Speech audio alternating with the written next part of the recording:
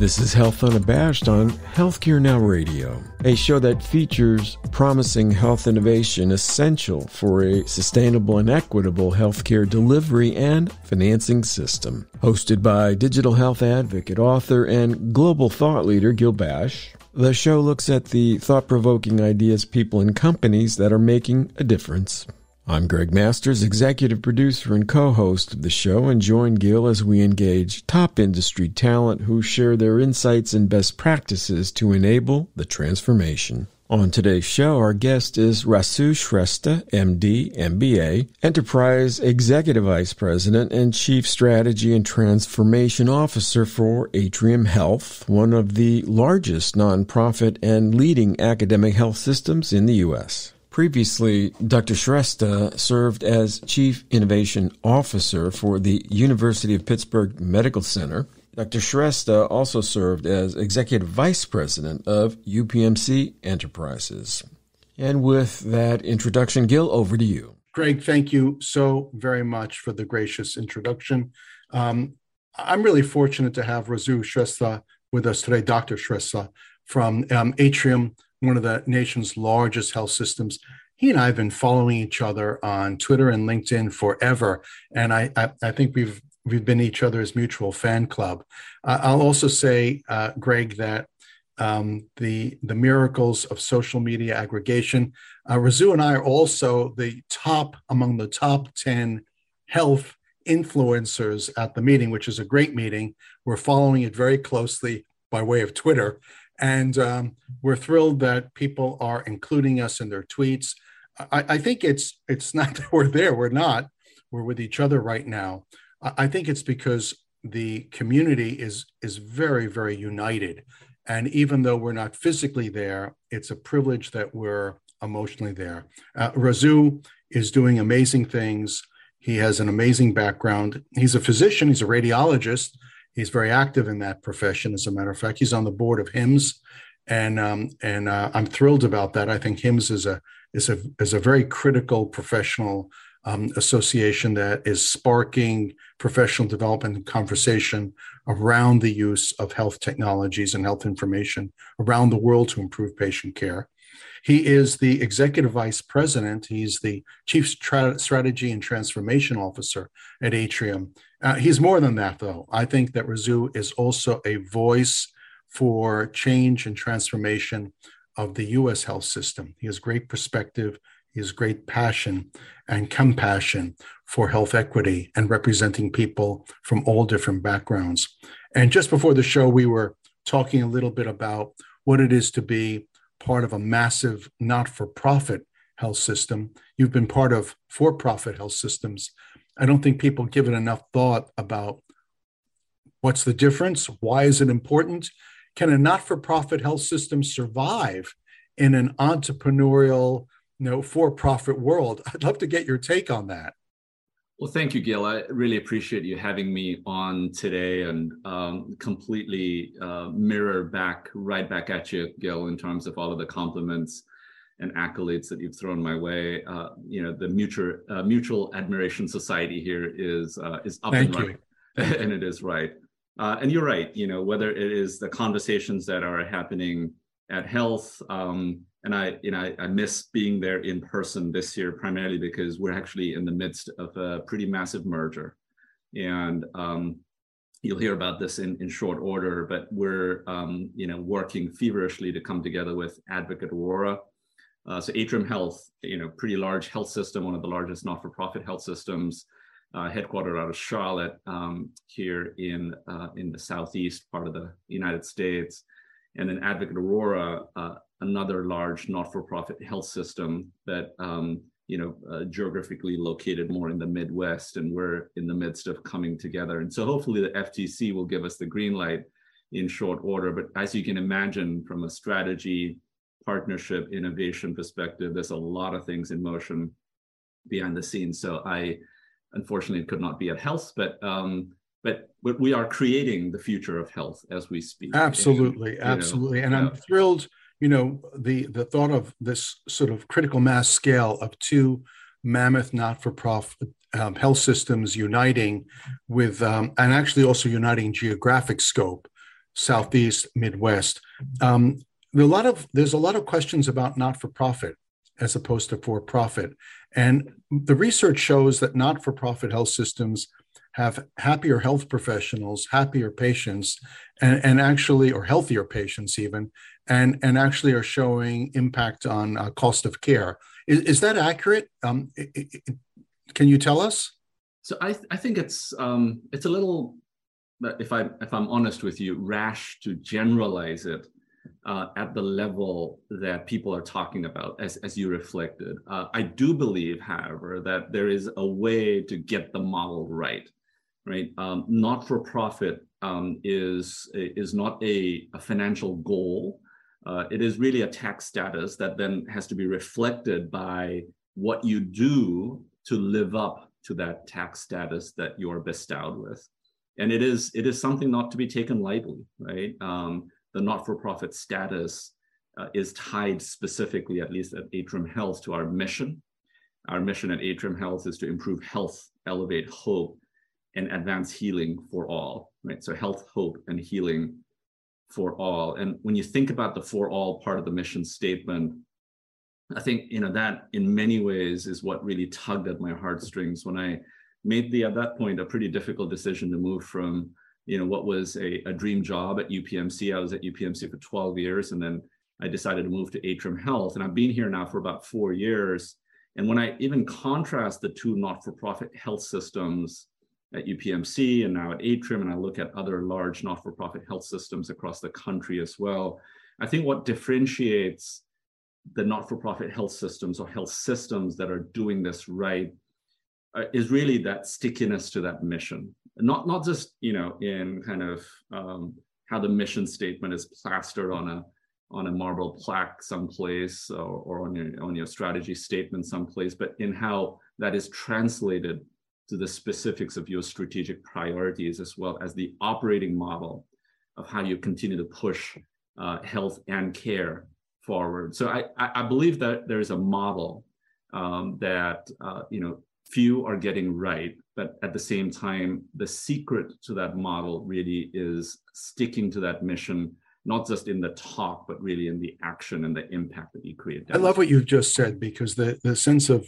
they say money follows mission, and the clarity of mission really drives the business model. I know that you have unique voice. You're a clinician, you're a physician, you're a radiologist, you also have an MBA.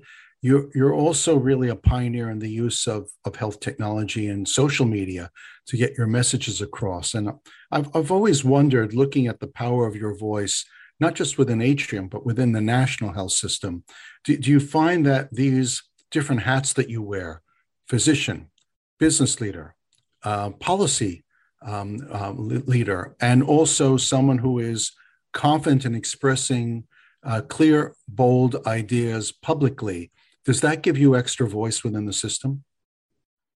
I'd like to think that it does, not because of all of those, whether it's titles or roles or experiences that I've had, but all of it. But right? Really because really because of the perspective that the school of hard knocks that I've lived through as a clinician, as someone who's gone through training in informatics and business, but also in the last, when I reflect back in the 25 plus years that I've been doing this, the school of hard knocks, as we call it, right? And we talk a lot about, transformation in healthcare. And I truly believe that transformation isn't a future event. It's a present day activity, right? And we like to, to say, all right, it is this future that we're building, and what are the moonshots, and how do we make sure that, look, I think it's really important for us to understand the what I call the urgency of the now, right? I think that's so critical, and especially having lived through the pandemic. I really believe the pandemic has been our biggest wake-up call. But the problem in healthcare is that we continue to hit the snooze button, right? So the wake-up call has been the pandemic, but we continue to hit the snooze button, and that's dangerous, right? Because in healthcare, I think our biggest challenge, to be quite honest, is complacency.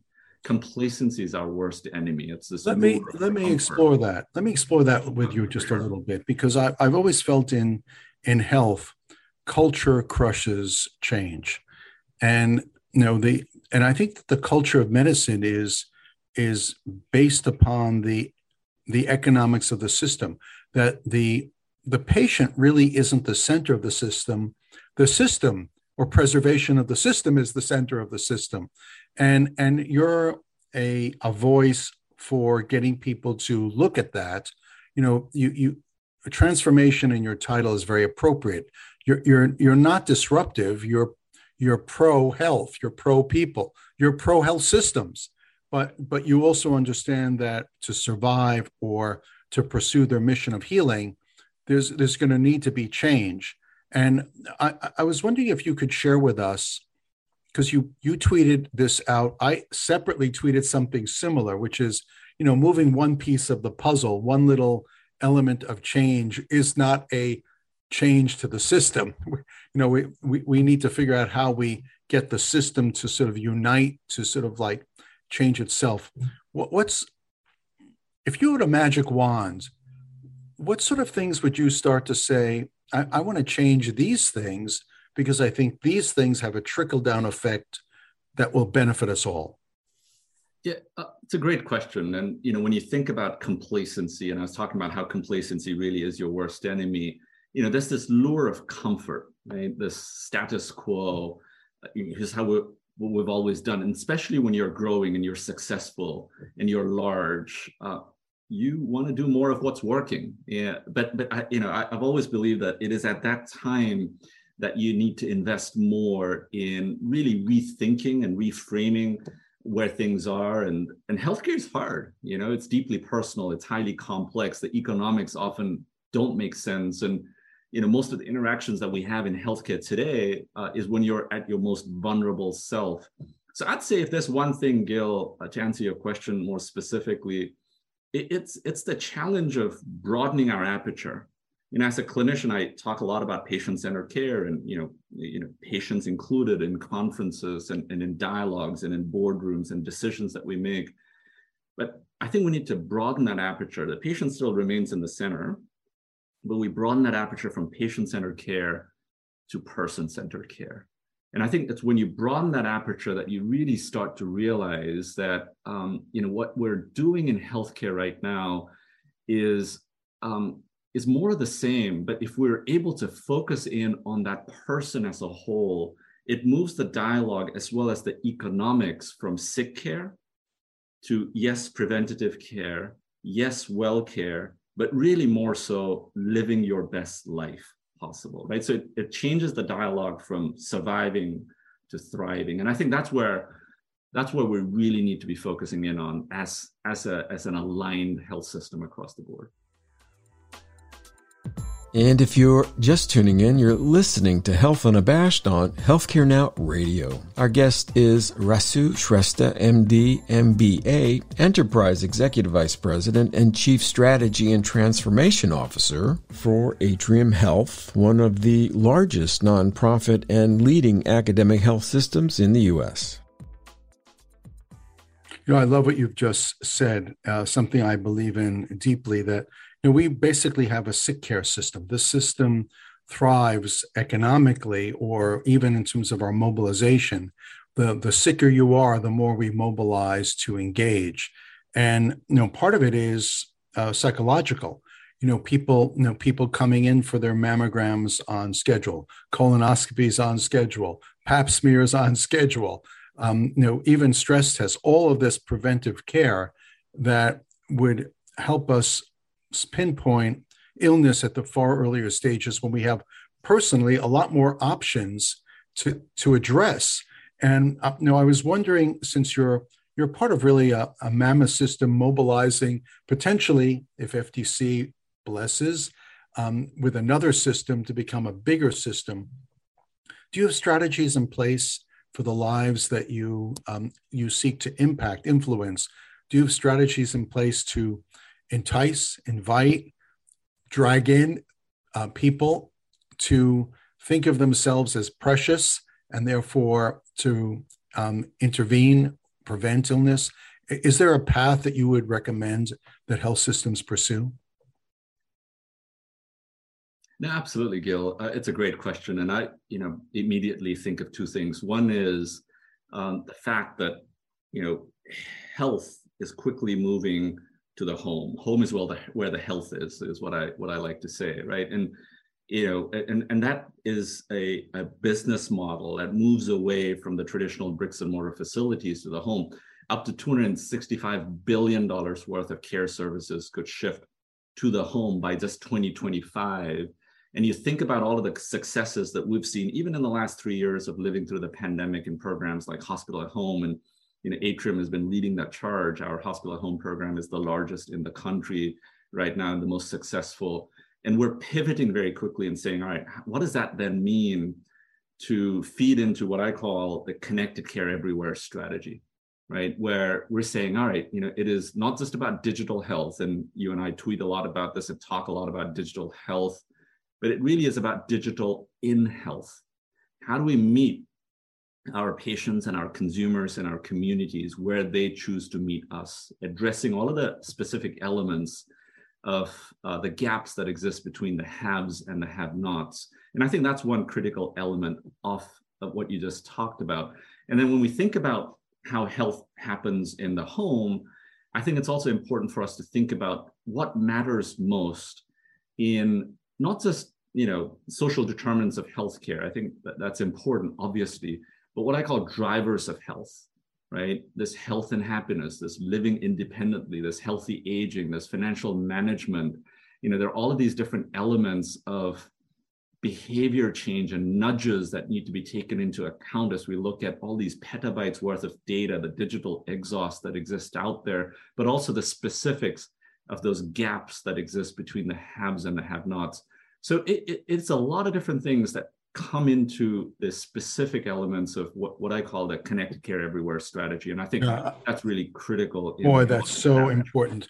You used a term that I hope that you get a sort of a big stage to convey this. You talked about people as opposed to patients. We're always people.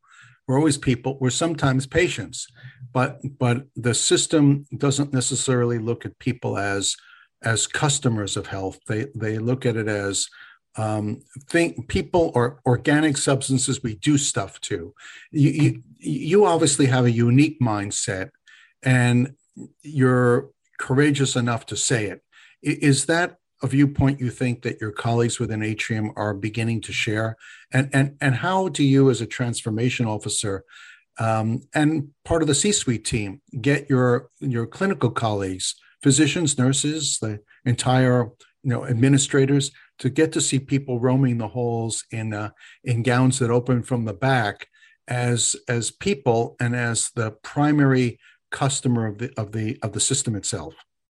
So it's a great question. And the answer is yes. And that is what we're driving towards, right? So as we think about specifically going back to that mission, the why, it is the root of what we're doing, whether it's in system transformation, whether it's in the specifics of the strategies that we're pulling together, or in addressing some of the biggest challenges that we're seeing out there in workforce and burnout. It is us going back into our North Star, the why, the calling that compelled us to, be a part of healthcare delivery in the first place altogether. And it, again, squarely goes back to looking at patients as people first. It is about the experience, not just about, in fact, not at all about the transactions. Healthcare in the last, several decades of us having rolled out health IT and EMRs and technology has been very transactional. Right, it's about ICD-10 codes and CPT codes and about those transactions and that the patient check in, that the patient show up. But why the patient missed his or her appointment, that's a data blind spot. There could be a myriad of issues why that caused why for the patient to miss his or her appointment. Yet it's a data blind spot that we're not really fully aware of at this point. So I think it's really important for us to look at patients as persons, and through our engagement platforms and the connected care everywhere strategies, we're really focusing in on in what I call the intersection of engage me, hear me, and know me, right? Engage me is really looking at, front stage capabilities that engage and enable consumers and patients along their health and care journey.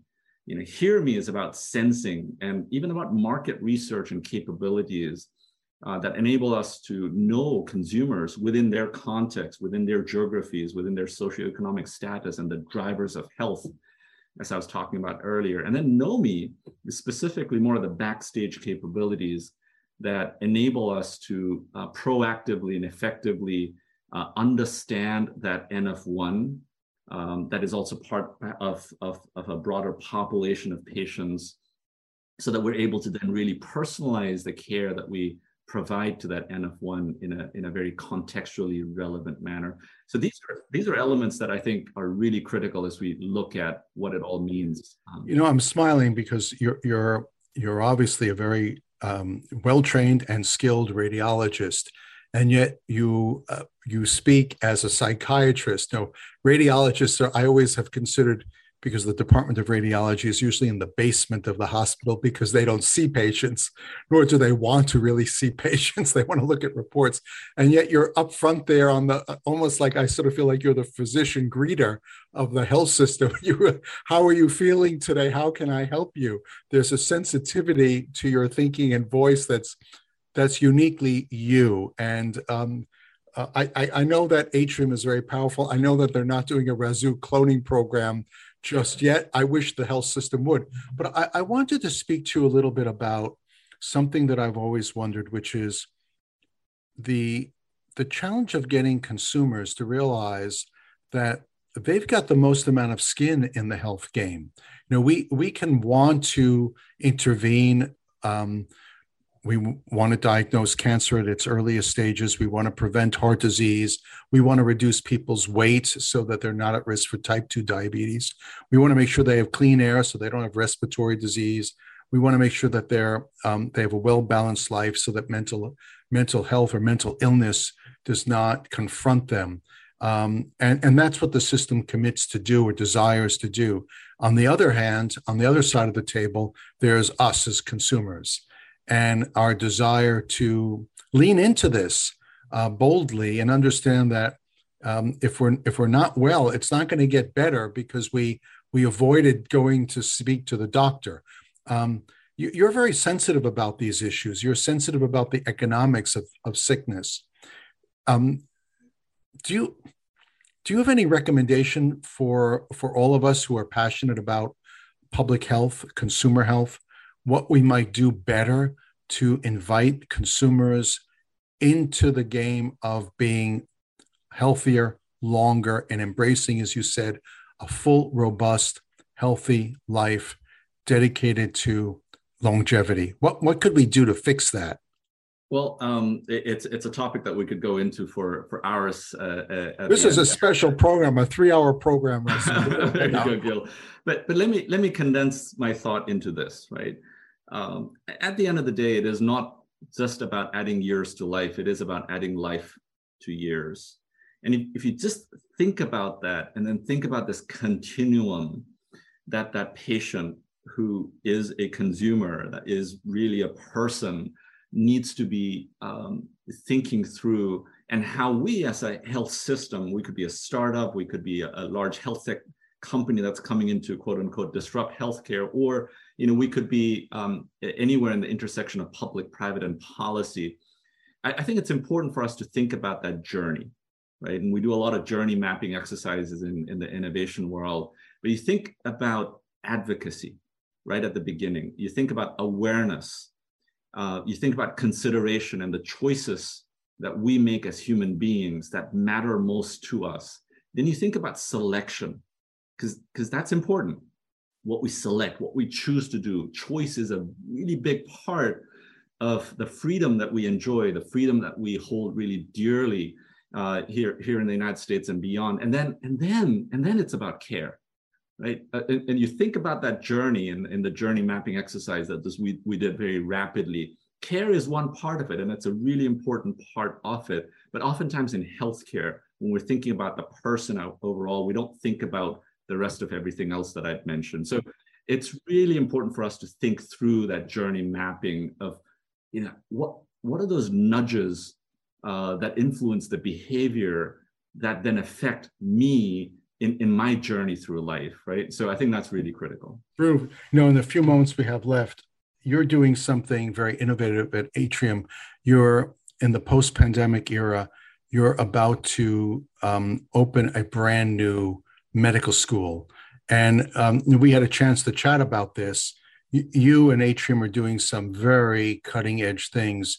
You talked a lot about technology and information, and yet most physicians, nurses, when they graduate from medical school or nursing school, they have very little training on these technologies. You and Atrium are committed to making sure that physicians who get that white coat, same with nurses, they have a really strong grounding in how to deploy technology to improve care. Tell us a little bit about that. Well, thank you. I appreciate it. I really believe that, in the post-pandemic era, as we think about how do we reimagine a bolder, better future for all of us, it is about creating and fostering the right ecosystems. We are architects of ecosystems. That's our new job description. And that's what we're doing, is we're building a new innovation district, first of its kind innovation district on this side of the pandemic. And in the middle of that innovation district, we're building a new medical school, Charlotte's first four-year medical school, but also, I would challenge and say that this will be the most innovative medical school in the country. And it's quite an opportunity on this side of the pandemic to reimagine what we need to be building as we, stand up this innovation district, and how that medical school needs to clearly differentiate the future of what we call health, learning, and community. And that's our new vision statement at Atrium Health that we went live with, is, lead the charge in health, learning, and community combined. Awesome. Rasu, it's a privilege to have you on Health UnaBASHed. Thank you so much for everything you're doing. Thank you. I really appreciate it. And that is a wrap for today's broadcast. We do want to thank our listeners for tuning in, and our special guest, Dr. Rasu Shrestha, Enterprise Executive Vice President and Chief Strategy and Transformation Officer for Atrium Health. For more information or to follow Dr. Shrestha's work at Atrium, go to www.atriumhealth.org. And do follow him on Twitter via @Rasu Shrestha or @Atrium Health. You can learn more about Health UnaBASHed on the program page at healthcarenowradio.com. We air weekdays at 10:30 a.m., 6:30 p.m., and 2:30 a.m. Eastern, or 7:30 a.m., 3:30 p.m., and 11:30 p.m. Pacific. Do keep the conversation going with Gil and me on Twitter by connecting with us via @Gil_Bash, and that's BASHE, and Greg Masters, MPH, and that's Greg with 2 G's. And do remember to tag your tweets with #Health UnaBASHed.